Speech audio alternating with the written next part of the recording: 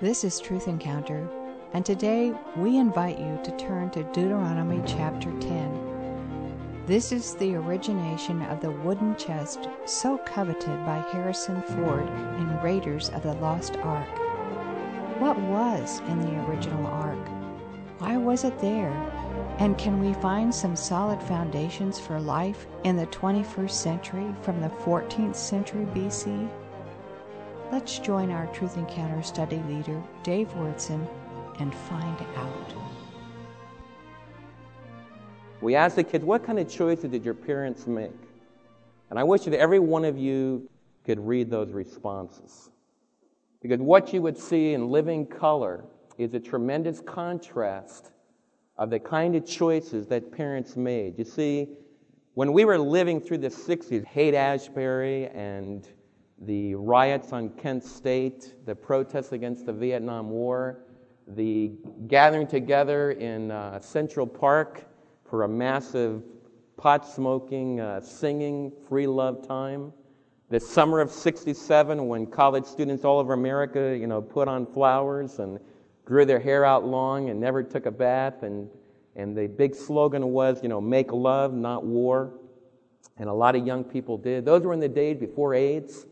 It was back in the days when they said that penicillin could handle all the venereal diseases and where contraceptive methods could keep pregnancy from occurring. But you see, back in the 60s, Timothy O'Leary was telling our generation that the way to find God, the way into the new spiritual dimension was through taking drugs.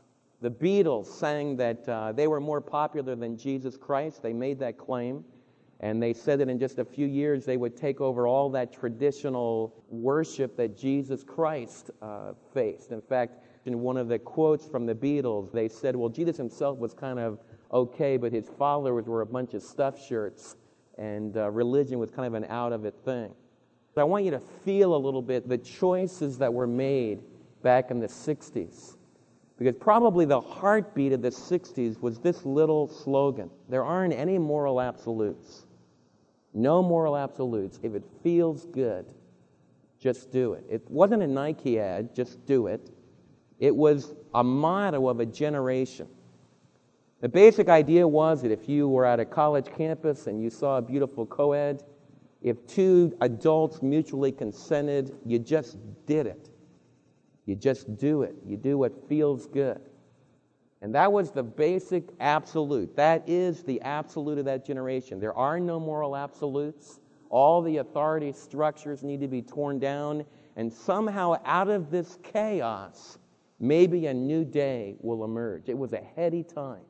It was an exciting time.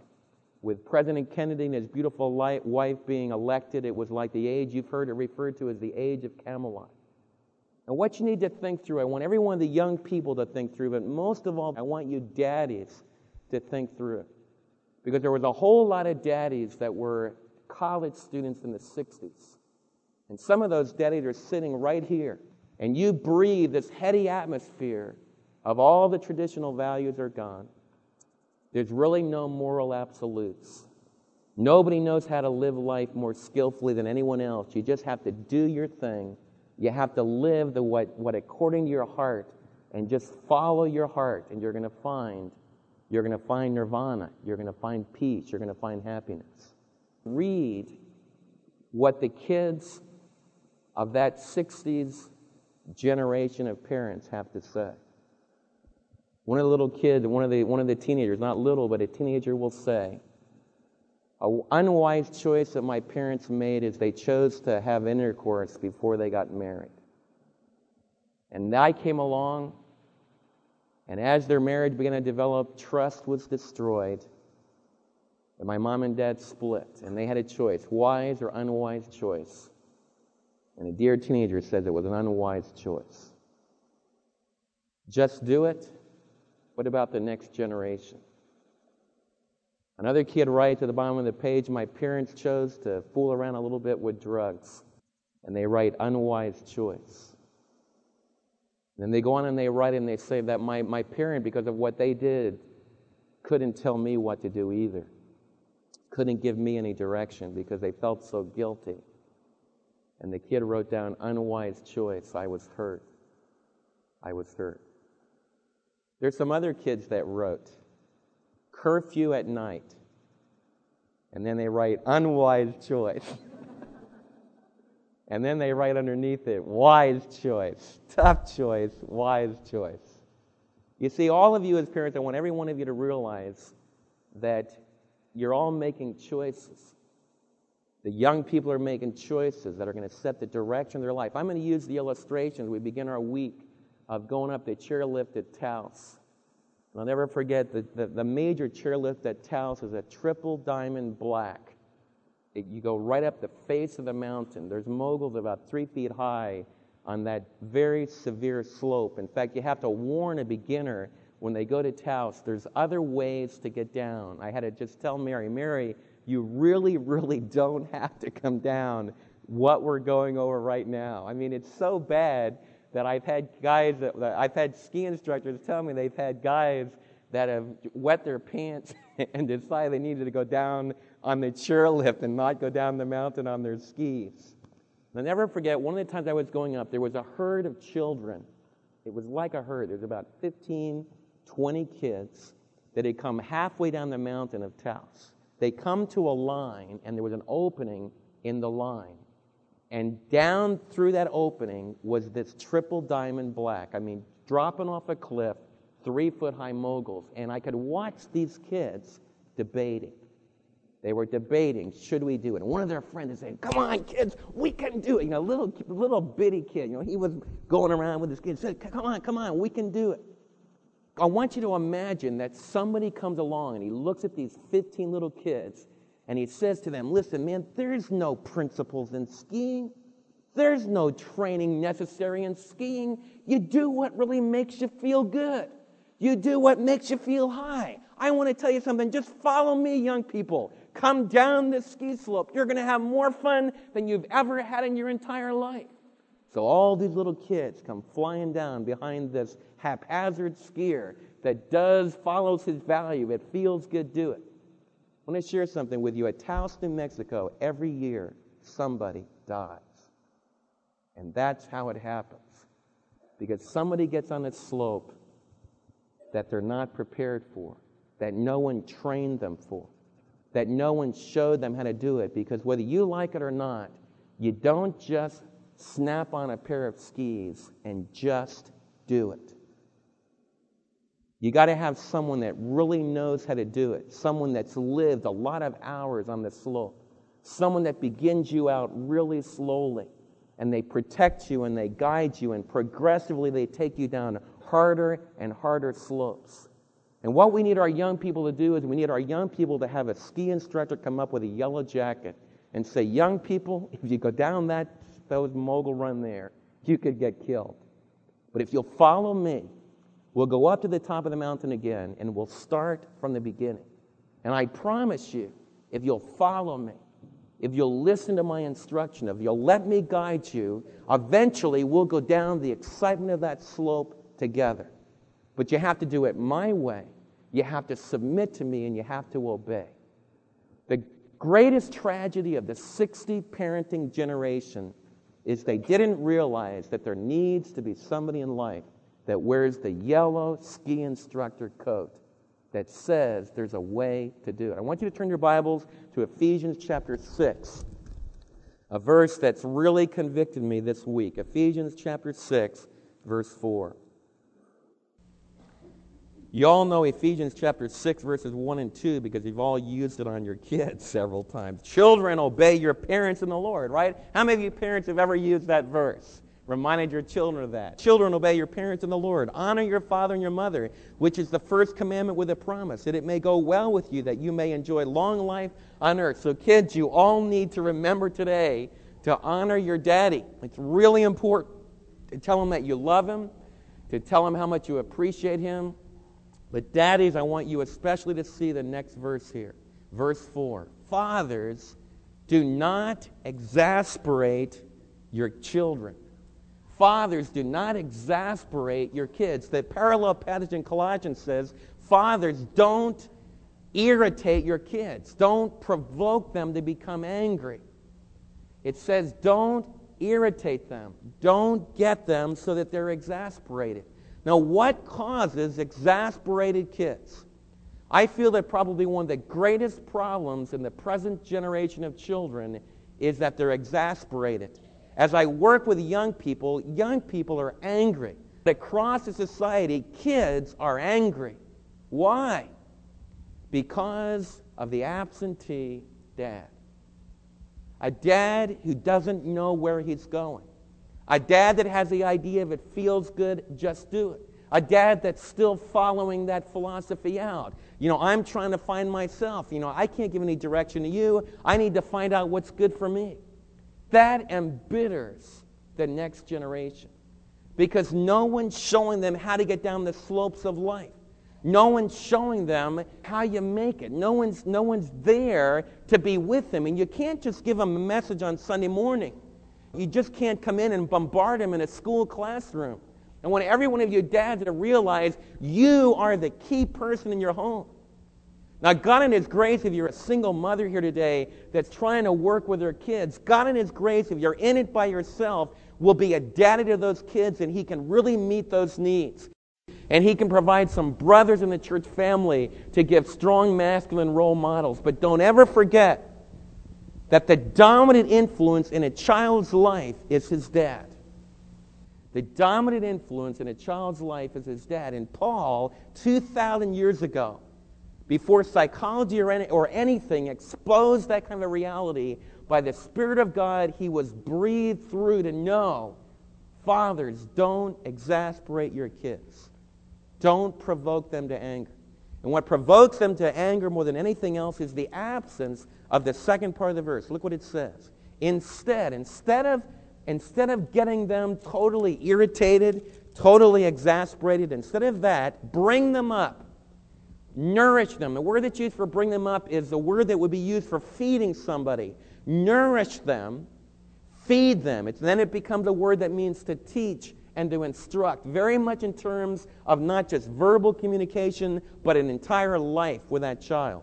Bring them up in the training, and it uses a word that's used of positive instruction, telling them the ropes in life, giving them the basic ski instructions about how to get down the slippery slopes of life, showing them that there are standards, showing them that there is a way to do it, that there are some absolutes that you have to nail down. It says give them that positive instruction. Then it says this, and give them instruction in the Lord. And the word instruction is a negative word. It's a word used for admonishment. It's a word used for warning. It's a word used for discipline. It's that hard word when a daddy has to stand up in his home and have confrontation. Not because he's angry, because that makes kids angry, but because he loves. It's someone that realizes that when he sees a child going down a slippery slope where they could really get hurt, that they love them enough to admonish and to warn and to give instructions. And it's that balance. It's the balance of positive teaching, teaching them the principles that will get them down the slopes of life, with negative reproof when they don't follow that. It's a very skillful balance of slowly but surely, as they move from early adolescence into late adolescence, being able to more and more open your hands so they'll have the discipline in themselves, so they'll be able to go out into the world by themselves. But when they're little ones, all the way through, from those early years, they need to have a dad that's living it in his own life and is teaching it in his life how to get down the slopes of life. Now, Deuteronomy chapter 10 is a chapter that shows us how a leader, what we're really talking about, dads, in this verse is leadership. We're talking about a man that's strong enough to know where he's going, what he believes, that knows how to get his kids connected with God, and a father that really understands the basics. I want you to turn back to Deuteronomy chapter 10. Deuteronomy chapter 10. Remember when we left Deuteronomy chapter 10, Moses had just interceded for the people. It looked like the people might be destroyed. But God in His grace came down and touched the life of the people of Israel. And when Moses prayed for them, the Lord turned away from His anger, and the Lord returned and said He would forgive the people. Moses had come down the mountain, and he had smashed the 10 Commandments. He didn't take it off the wall. He threw it down on the ground and smashed it. Remember, we learned last time it was not because he was angry. It was because the people had trashed the moral law of God. Now, chapter 10 begins with instructions from the Lord after the Lord has heard the prayer of intercession. And the Lord said this to Moses. At that time, the Lord said to me, Moses is the one that's speaking, chisel out 2 stone tablets like the first ones and come up to me on the mountain. Also make a wooden chest, and I will write on the tablets the words that were on the first tablets, which you broke. Then you are to put them in the chest. So I made the ark of acacia wood, and I chiseled out 2 stone tablets like the first ones. I went up on the mountain and with the 2 tablets in my hands. The Lord wrote on these tablets what he had written before. Same message, because it was right. It's the foundation of human morality. The Lord wrote out on these tablets, and what he wrote out were the 10 Commandments. He wrote out the 10 Commandments, which he had written before, the 10 Commandments he had proclaimed to you on the mountain out of the fire, on the day of the assembly. And the Lord gave them to me, and then I came back down the mountain and put the tablets in the ark that I had made as the Lord commanded me, and they are there until now. In old Israel, dads, in old Israel, at the center of their relationship with God, was the moral command of God. Right at the heart of this chest that was made out of wood, that was later overlaid with gold, they put in these 2 tablets of stone. And it expressed the foundation of Israel's moral relationship with God. As daddies, one of the very first responsibilities you have, is to regather and to reinstitute in your home the shattered moral law of God. You see, replacing the shattered law of God in our society is one of the most important things that can be done. One of the things that happened in the 60s, and I don't have time to trace its historical development, goes way back into the history of philosophy in Germany, and it was a very long, convoluted history. But at the turn of the century, at the beginning of the 20th century, the authority of God's Word, the authority of the Bible, and the authority of the moral commands of God intellectually was crashed. It was shattered in the intellectual universities of Germany, which at that time was at the peak of intellectual development in the West. And it infiltrated the United States of America by 1920. Princeton Seminary, before 1920, was the bastion of biblical commitment, of biblical morality, of biblical ethics. It was like the Dallas Seminary of our day. The leading Bible teachers intellectually in the land taught at Princeton Seminary.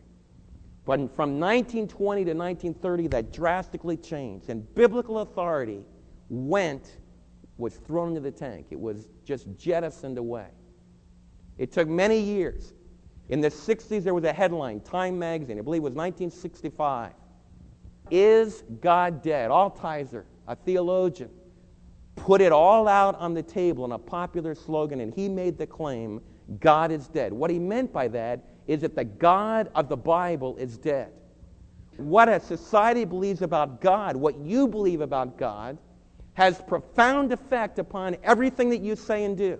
Every one of you are profoundly religious. A lot of you don't think you are, but you are. Every one of us worship. Every one of us adore. Every one of us praise. The issue is who or what are we going to worship and praise? The idea that God is dead is that the traditional biblical God, the God of Mount Sinai, the God of the Ten Commandments, the God that sent his Son to die on the cross for us, the God that sent his Son to rise again, that God was dead. It was all a fable. It was all a hoax. It was all just pretend. And I'd love to sit down and talk with you. You say, well, Dave, I went to the university in the 60s and I was taught certain things. Let's go out to lunch. Let's talk. Because it's part of a whole structure of thought, and you can trace it from the Enlightenment and influenced by the Reformation coming into our culture. But what you need to realize is that concept that God is dead began to dominate our culture. And our culture, in a popular sense, turned away from the idea of moral standards, from the idea of a God of the Bible that appeared on Mount Sinai. And it's been replaced. It's been replaced in popular thinking with the Force. May the Force be with you. Not may Jesus be with you, but may power be with you. The Force. May you be reincarnated. A cult has come on like gangbusters since those days in the 60s. Now, you as a daddy need to open your eyes and just think. Where has it led? What does it do for my kids? Because you can't escape from it. Some of you were raised in church families where you were hurt. Some of you really have never had this book opened up to you. Some of you were raised in churches, you thought they were teaching you the Bible, but if we were just to talk about just give me some ideas from Proverbs. Give me some ideas from the book of Revelation. Tell me a little bit about Ephesians. Some of you that were raised in churches couldn't answer any of those questions. So you've never been exposed to the Word of God. Because one of the biggest hoaxes, one of the things that grieves me the most, is there's so few churches sometimes that really open up this book and talk about it. And so some of you have never even tried the real thing. You've never even made the choice to hear the real thing because you've never heard it. You were given a brand of religion. They tacked a little Jesus on every once in a while.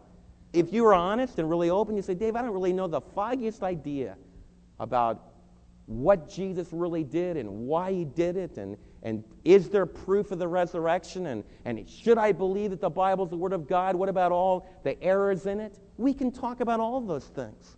There's good, solid answers for all those good, honest questions. But you need to decide, Dad.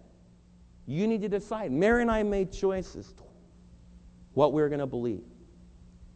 And Mary and I decided that the revelation of Mount Sinai, the Ten Commandments, that ultimately can only be fulfilled through the power of Jesus Christ living in us, the power of his resurrection coming into our life to give us the ability to live out the Ten Commandments. Mary and I decided we were going to pick up those shattered tablets that many of our friends, especially in secular university, were throwing down and abandoning. And we made some choices. When we started going together and when we made that commitment of marriage, we made some choices. We made some choices about what we were going to believe. And the very first thing that a daddy needs to do, according to Moses, is we need to take up those shattered tablets. I would like every father to think of reaching down and picking up the shattered tablets of morality. It's still wrong to steal. It's still wrong to cheat. Very serious, like in your business dealings. If you cheat, you're shattering the tablets for your family. And Jesus comes to you as a dad and says, Dad, I want you to admit that cheating. I want you to talk to me about it. I want you to confess it to me. And then I'll forgive you because I'm not going to reject you. I died so that could be clean. I died so that you could be forgiven. I died so that you could have life. And Jesus comes and says, I want you to admit to me where you've thrown the tablets down. I want you to let me pick them up for you again.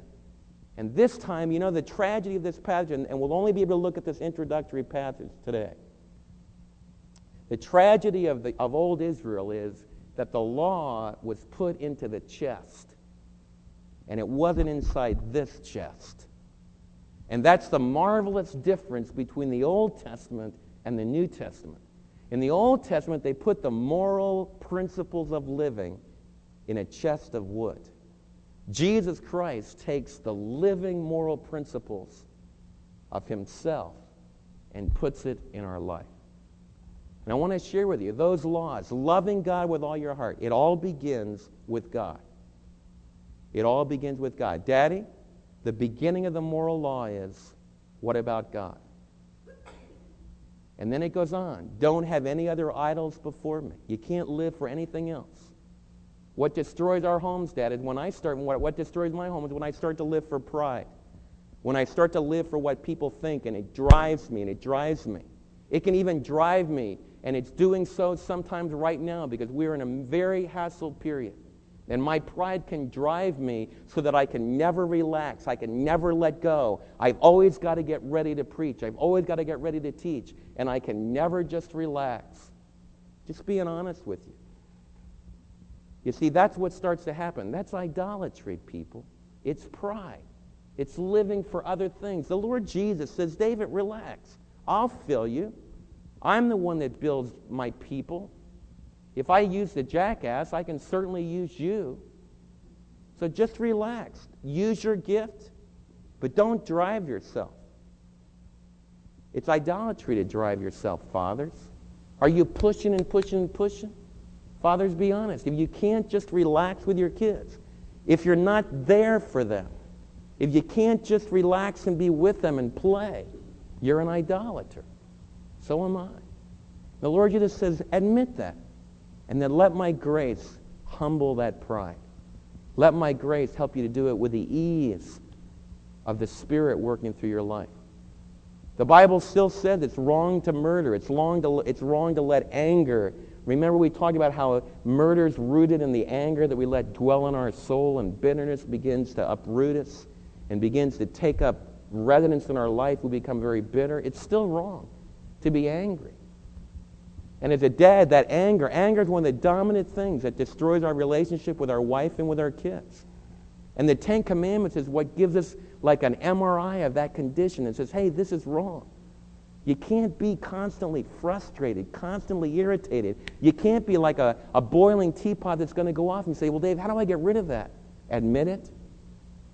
Come to the Lord Jesus and says, Lord, I'm really angry. I am furious. I could tear someone's head off. Lord, this is what's going on in my life. This is what I'm frustrated about. This is what I'm angry about. This is the injustice that I think has been done to me. And Lord, I bring it to you and I just plop it in your lap. You take care of it. Vengeance is yours. You're going to repay. You're going to set this world right. You do it. I'm not going to hang on to it. And then you can be at ease. You can let forgiveness roll down. You can let forgiveness begin to control your life. It's still wrong to be immoral. Still wrong to be immoral. It's still wrong to commit adultery. I had a really neat experience on Thursday night. It was exhausting, but on Thursday night, I told Jonathan and Joel, I said, Jonathan and Joel, I need you to interact with me about camp next week. So I got them in. I let them go through all the surveys because it's all done anonymously, so they wouldn't know at all who was talking. And I just let them look over the surveys. I said, what do you guys think? Tell me about it. And I had them for 2.5 hours. They told me about the choices they made in high school. They talked to me about the temptations to take drugs, the temptations to drink. They told me about when they were tempted to do that. They talked to me about wrestling with relationships with the opposite sex and how easy it is to make mistakes, and they were just really honest. And they share with me about all that. I said, guys, what can we say at camp that'll really change their lives? And Joel said something like, in his short, simple way, he said, it's about this relationship with God. It all begins about God. We came to the area of sexuality, and Jonathan said, Dad, we're just whistling through our teeth until we're ready for accountability. I said, what are you talking about? He said, with my roommate Paul, when we went to UT, the reality of the matter is, in the first 4 weeks, you decide which direction you're going to go. And we watched our friends that grew up with us making decisions, one direction or the other.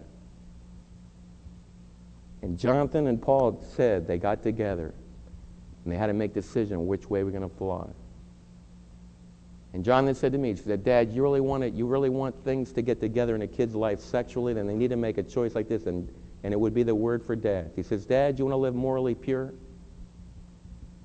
You really want to live morally pure to Dad, because that's what it's really going to take. Then it comes down to stuff like this. You have a friend, an accountability friend, that you know is going to ask you specific questions.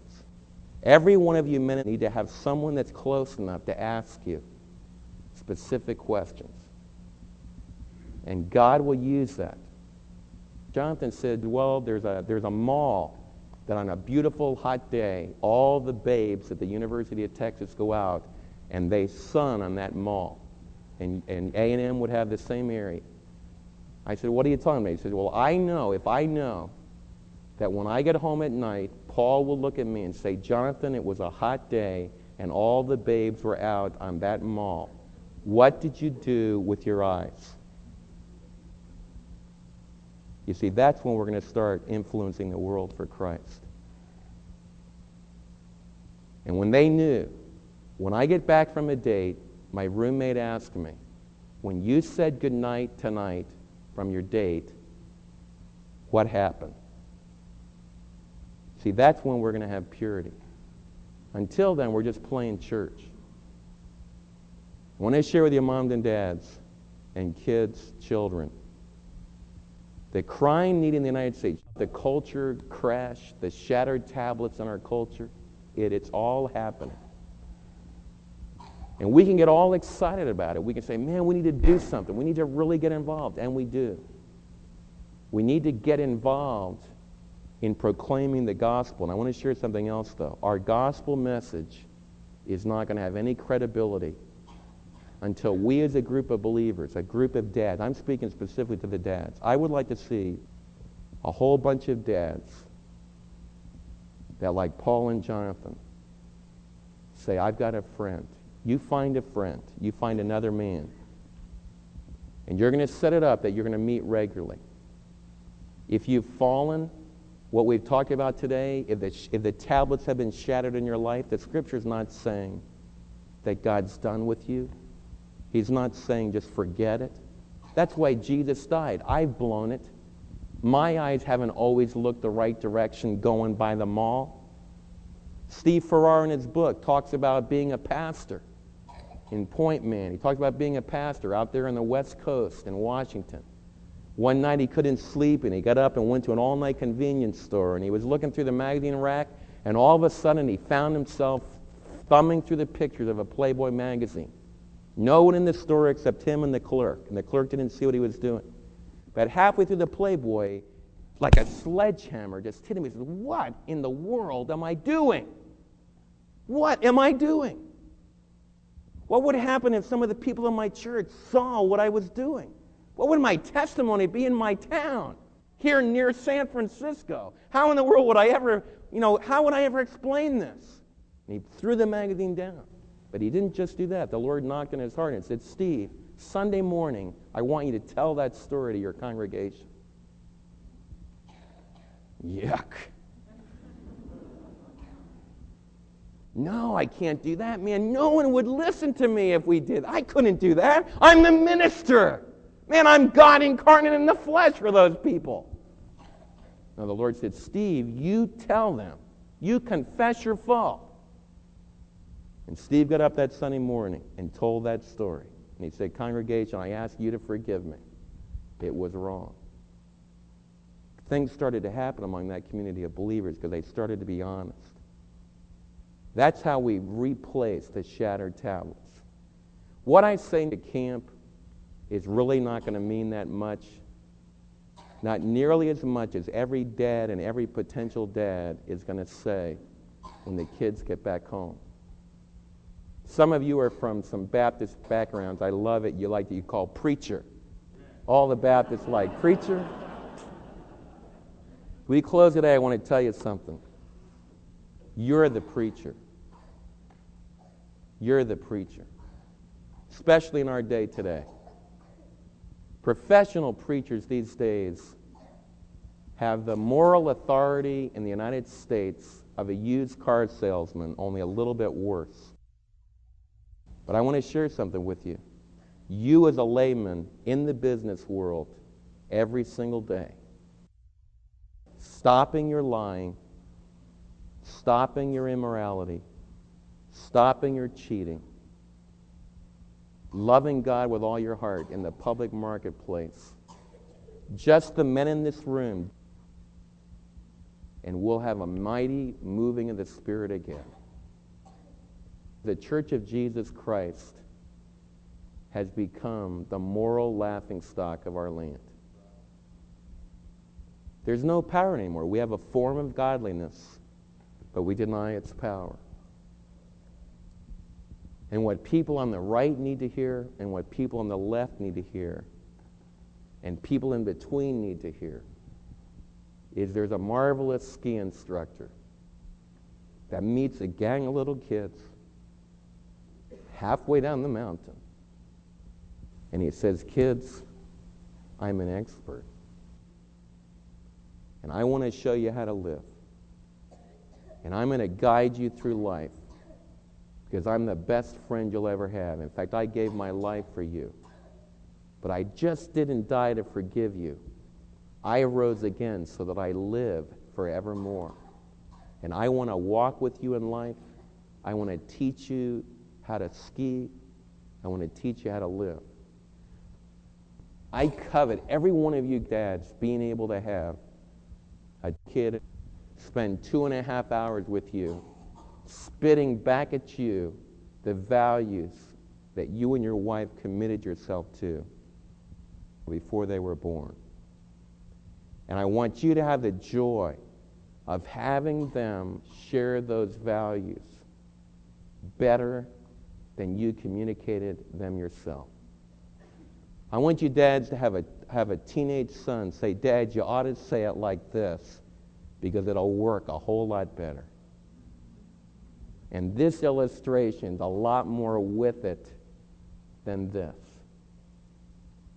As I went to bed that night, in the midst of the shattered tablets of our society, there can still be love. And I want to share with you, Dad, when you're tempted to leave home, when you're tempted to go for 15 minutes of pleasure, when you're tempted to not be the example the Lord wants for you, let Christ work in your heart. Because there's no pleasure on earth that beats this.